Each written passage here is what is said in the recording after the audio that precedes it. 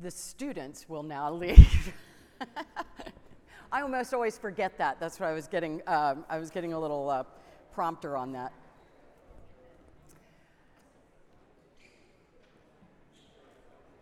Wow. Wow, wow, wow. So many. And I know that some of you here today have followed your students here, so that's a good thing. That's a wonderful. While they're heading out, I do just want to say something. I feel like, particularly with what's going on in the world today, that it's really important to just say a word. There could be so much more said, and if anybody wants to talk about it further, I'm happy to do so or give you resources. But when we sing about Israel's hope and consolation, because of what's happening in the world today, I think that can sometimes be confusing. What are we talking about? What Israel? The biblical people of Israel were a covenant community called into existence by Yahweh, blessed by Yahweh, and sent into the world to bless all peoples. That is different than the geopolitical power that is in the news. Are there some overlaps? Yes, but I think it's really important to say that. Christ is Israel's consolation and the desire of every nation to bind all peoples into one heart and mind, where there is a just peace in this world where all people can flourish in a shalom, a well-being for all of creation. So that's not the sermon. But that's a lot. And I do feel like that's so important right now because we are praying for peace, for Israel, for the Ukraine, for the Palestinians, for all peoples.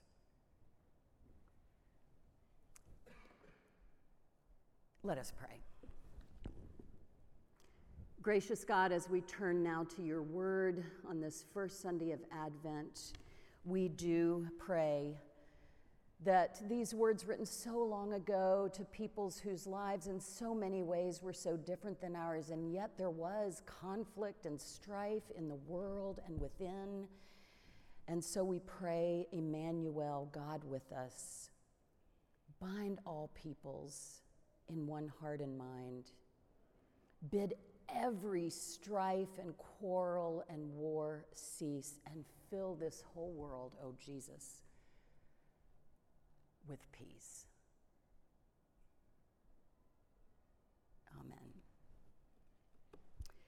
Amen. So today is the first Sunday of Advent. Now, if you've grown up, raise your hand if you grew up in a tradition that kind of follows what's called the liturgical calendar.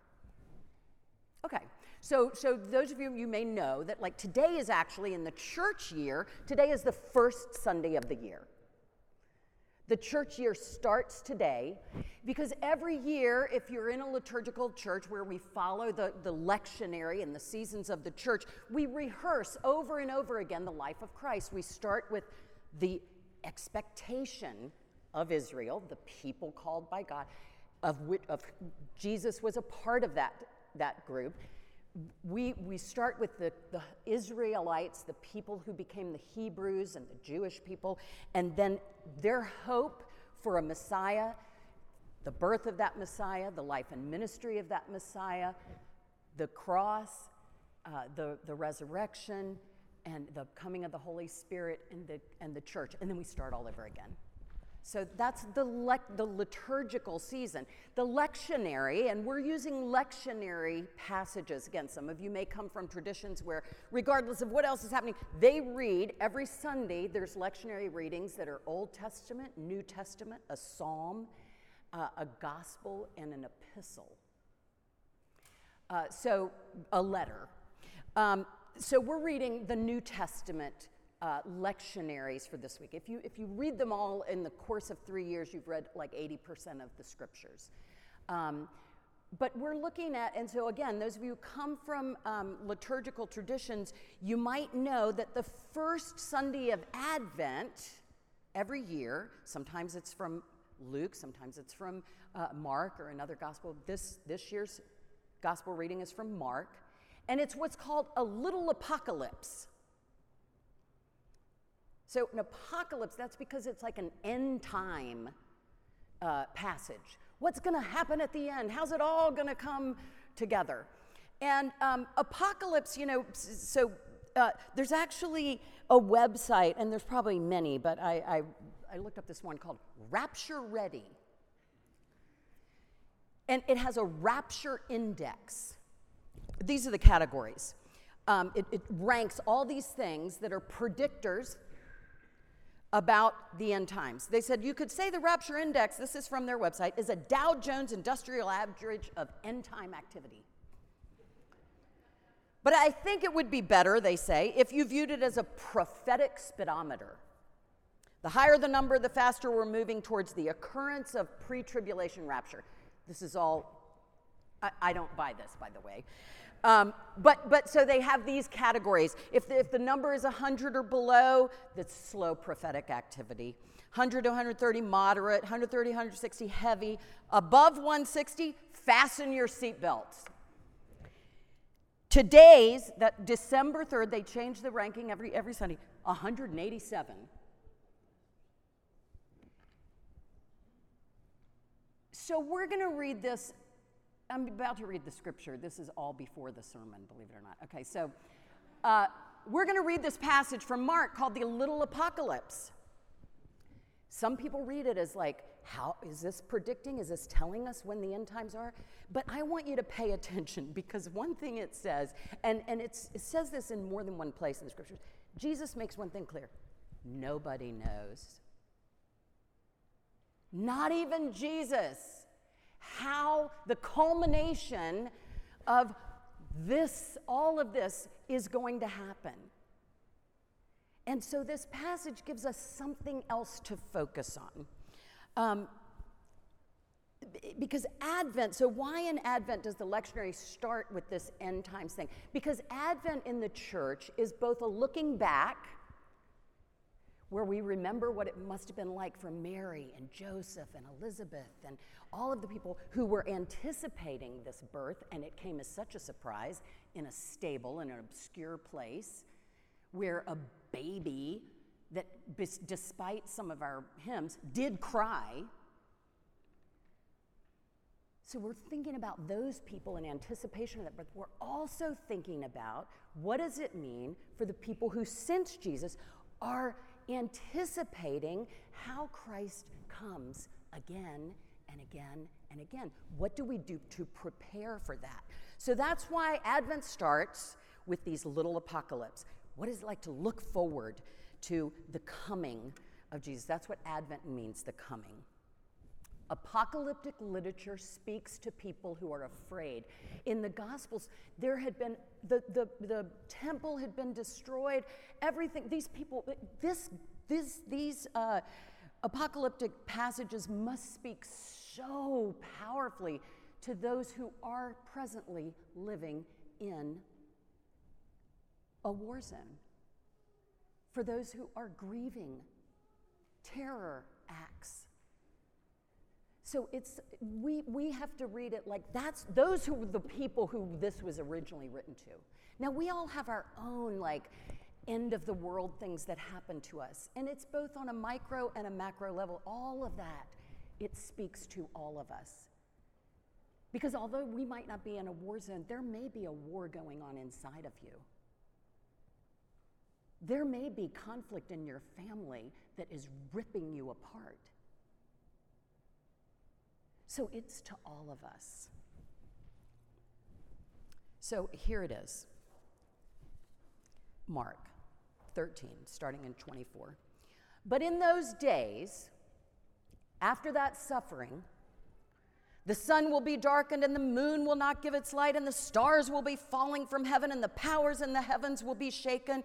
And you will see the Son of Man coming in clouds with power and glory. He will send out angels to gather the people from the four winds, from the ends of the earth to the ends of heaven.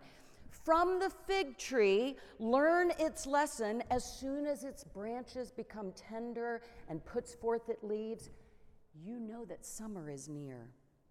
So also, when you see these things taking place, you know that it is near at the very gates. Truly, I tell you, this generation will not pass away until all these things have taken place. Heaven and earth will pass away, but my words will not pass away.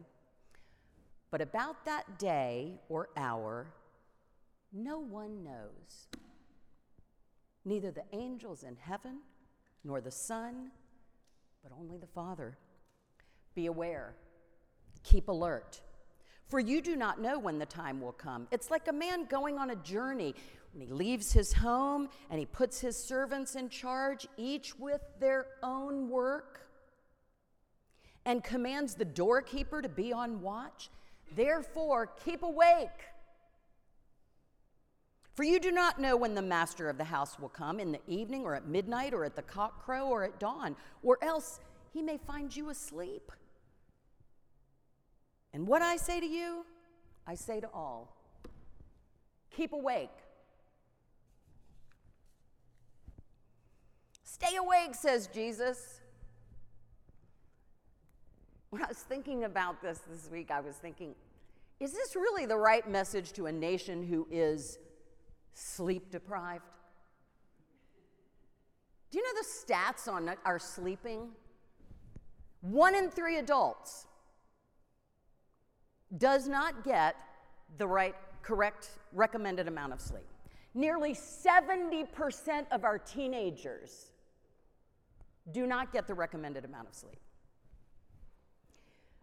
Most of us will report at some time or another unintentionally falling asleep. Could be during a sermon, that's okay. Could be during a movie.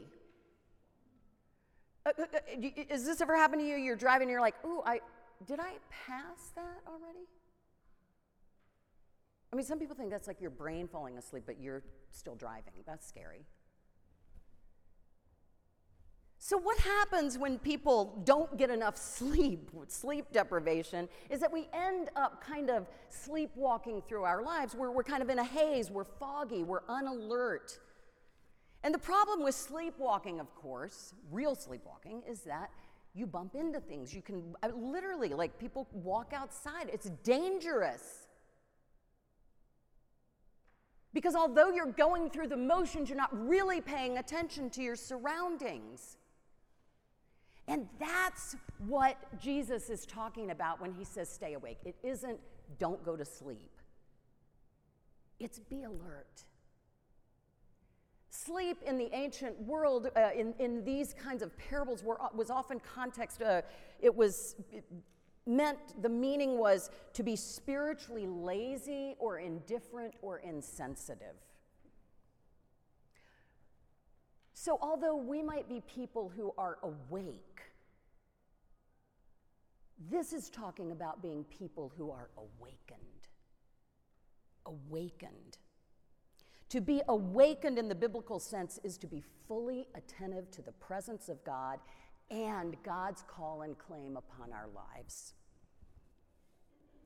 Thomas Merton, who must have read these verses, these little apocalypses, or maybe he read Judges, which says, awaken and sing, or maybe he read Isaiah, which says, awaken and clothe yourselves in strength, or maybe he read Romans, which says, awake from sleep, for salvation and redemption are nearer to us than we can imagine. Awaken and put on the armor of light. Or maybe he read when Jesus asked the disciples, when his death was impending and he was praying in the Garden of Gethsemane, stay awake and pray. Because Thomas Merton said this, and you can think about whether or not you agree with him. The spiritual life is then, first of all, a matter of keeping awake. So how do we do that? How do we stay awake? Could somebody get me some water? Of course, I don't have it this week, so I'm gonna get a frog in my throat. Anyway, how do we stay awake? I tell you, when I was a little girl, I used to like to go on recruiting trips with my dad, and we would drive, and I just remember one time we were on this trip, really bad snowstorm, and my dad was dozing off, and he would open the door and get handfuls of snow and slap his face, and he would say, "Mia, you got to talk to me. Let's fight about something." Because there's something about that, right? One thing that does wake us up is pain. And so one way to stay awake, if we're thinking about how do we prepare our hearts for Christ, it is to awaken them. And one way to do that is to pay attention to the pain in our lives and in the world. Pain and suffering, things that are just off. I remember one year I preached on this passage, and we had banners in the sanctuary, and I had the staff turn them all upside down before we started worship. And do you know the only people who noticed? Who? The kids. Because in the middle of my sermon, I was like, do you guys notice anything different? Are you awake? Thank you so much, Joe.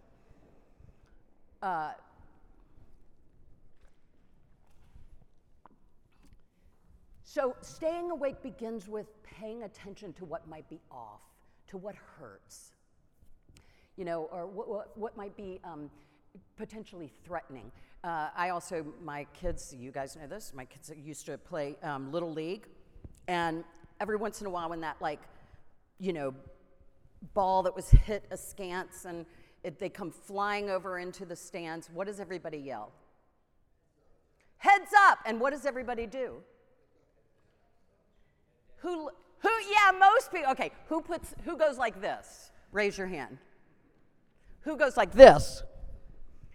Yeah, you know what? Who goes like this? When we're scared. When we're scared, we don't want to know about that threatening thing. We want to sleepwalk. We don't want to know because it might hurt us. But you see what Jesus is saying in the Lucan passage on the apocalypse. It's like, heads up, be alert, because there are things that might hurt, but your redemption, your salvation is also nearer than you imagine, even in the midst of those things. So heads up, pay attention. The other thing to pay attention to is the presence of the holy.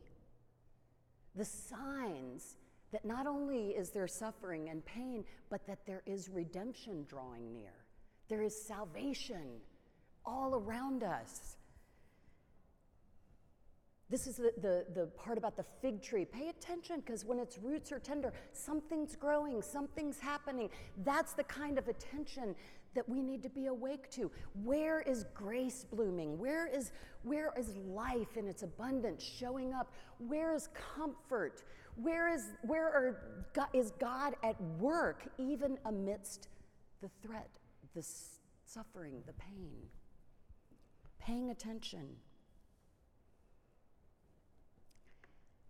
And finally, it is paying attention to the possibilities, to the pain, to the presence of the holy, and to the possibilities. I love, what Jane was saying about, hey, how are we called to show up? That's what the parable about the servant and the master leaves and the servants, these parables, when Jesus is talking about the end times and people are concerned, is this the end? He's saying, don't worry about the when. Pay attention to what your work is. What is your work? What are you called to do in the house? How are you, as Jane so beautifully, called to show up for the people of God, for the world that God so loves? Every single one of us has something, some particular way to show up in this world that is Christ's love embodied in this world that only you can do. And Kairos Church as a whole, you have something that only you can do in this community. And with Lindsay in leading you, you are going to keep discerning that and have the courage and the faith to do it, to keep your head up, to watch for the signs, and to follow in the way that Jesus leads you to the possibilities of doing love and justice. In Mark's gospel, the disciples are given the authority to do all kinds of things: forgive, teach, heal, speak truth to power, right the things that are wrong. Each and all of us together have work that only we can do. And that's what it means to live an awakened life, to be looking for those possibilities. The awakened life is a heads-up life. It's watching for the signs of suffering and threat, and it's watching for the signs of God's presence in the midst of that, and the signs of our calling to join in God's reconciling, healing work in the world. When we are awakened to the coming of Christ, what we realize is that Christ is always coming to us, through us. We are the body of Christ. So I wonder, is there something causing you pain this day? Is it grief? The loss of a loved one or the loss of an imagined future? Is it fear? The fear of failing yourself or others, the fear of taking a risk, the fear of a sickness? Is it the political unrest in our country? Is it the fact that our world is at war and everything feels so unstable? Pay attention to what is grieving your heart. And how will you respond? Will you keep your head up and watch for signs that God is in the midst, bringing redemption near?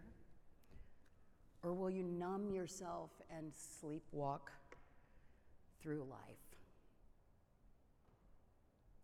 I do pray that we all discover anew this Advent season the wonder of an awakened life. More important than any gift we will buy, more important than any decoration we will put up around the house, more lasting than any present we will give or receive, will be the presence that we bring to our families, to this community, to the world, when we are awake to Christ in each of us and in our own lives. So we come to this table preparing our hearts to be awakened by Christ, who invites us here to a joyful feast. We come with the invitation to lift our hearts so that they can be awakened by the one who feeds us at this table.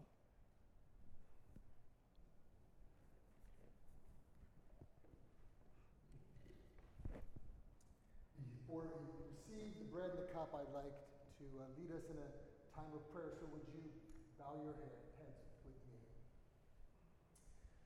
Lord, the very coming of our Savior is near. Stir up in us a yearning heart, an open mind, and a spirit seeking the Spirit as company for our journey of faith. Stir up your power and come. Be born anew in us. Lord Jesus Christ, you have come and are coming. You have been here from the beginning. You have been here in time. And now you come to us in this very hour. You bid us to be ready. Stir up your power and come. Be born anew in us. We bring before you, Holy Spirit, all the other spirits that would rob us of the joy of Jesus' coming. We fearfully invite you to help us rid ourselves of all the temporal and earthly concerns of this season, so that we may truly focus upon God incarnate, God in flesh, flesh. God, with us now. Stir up your power and come. Be born anew in us.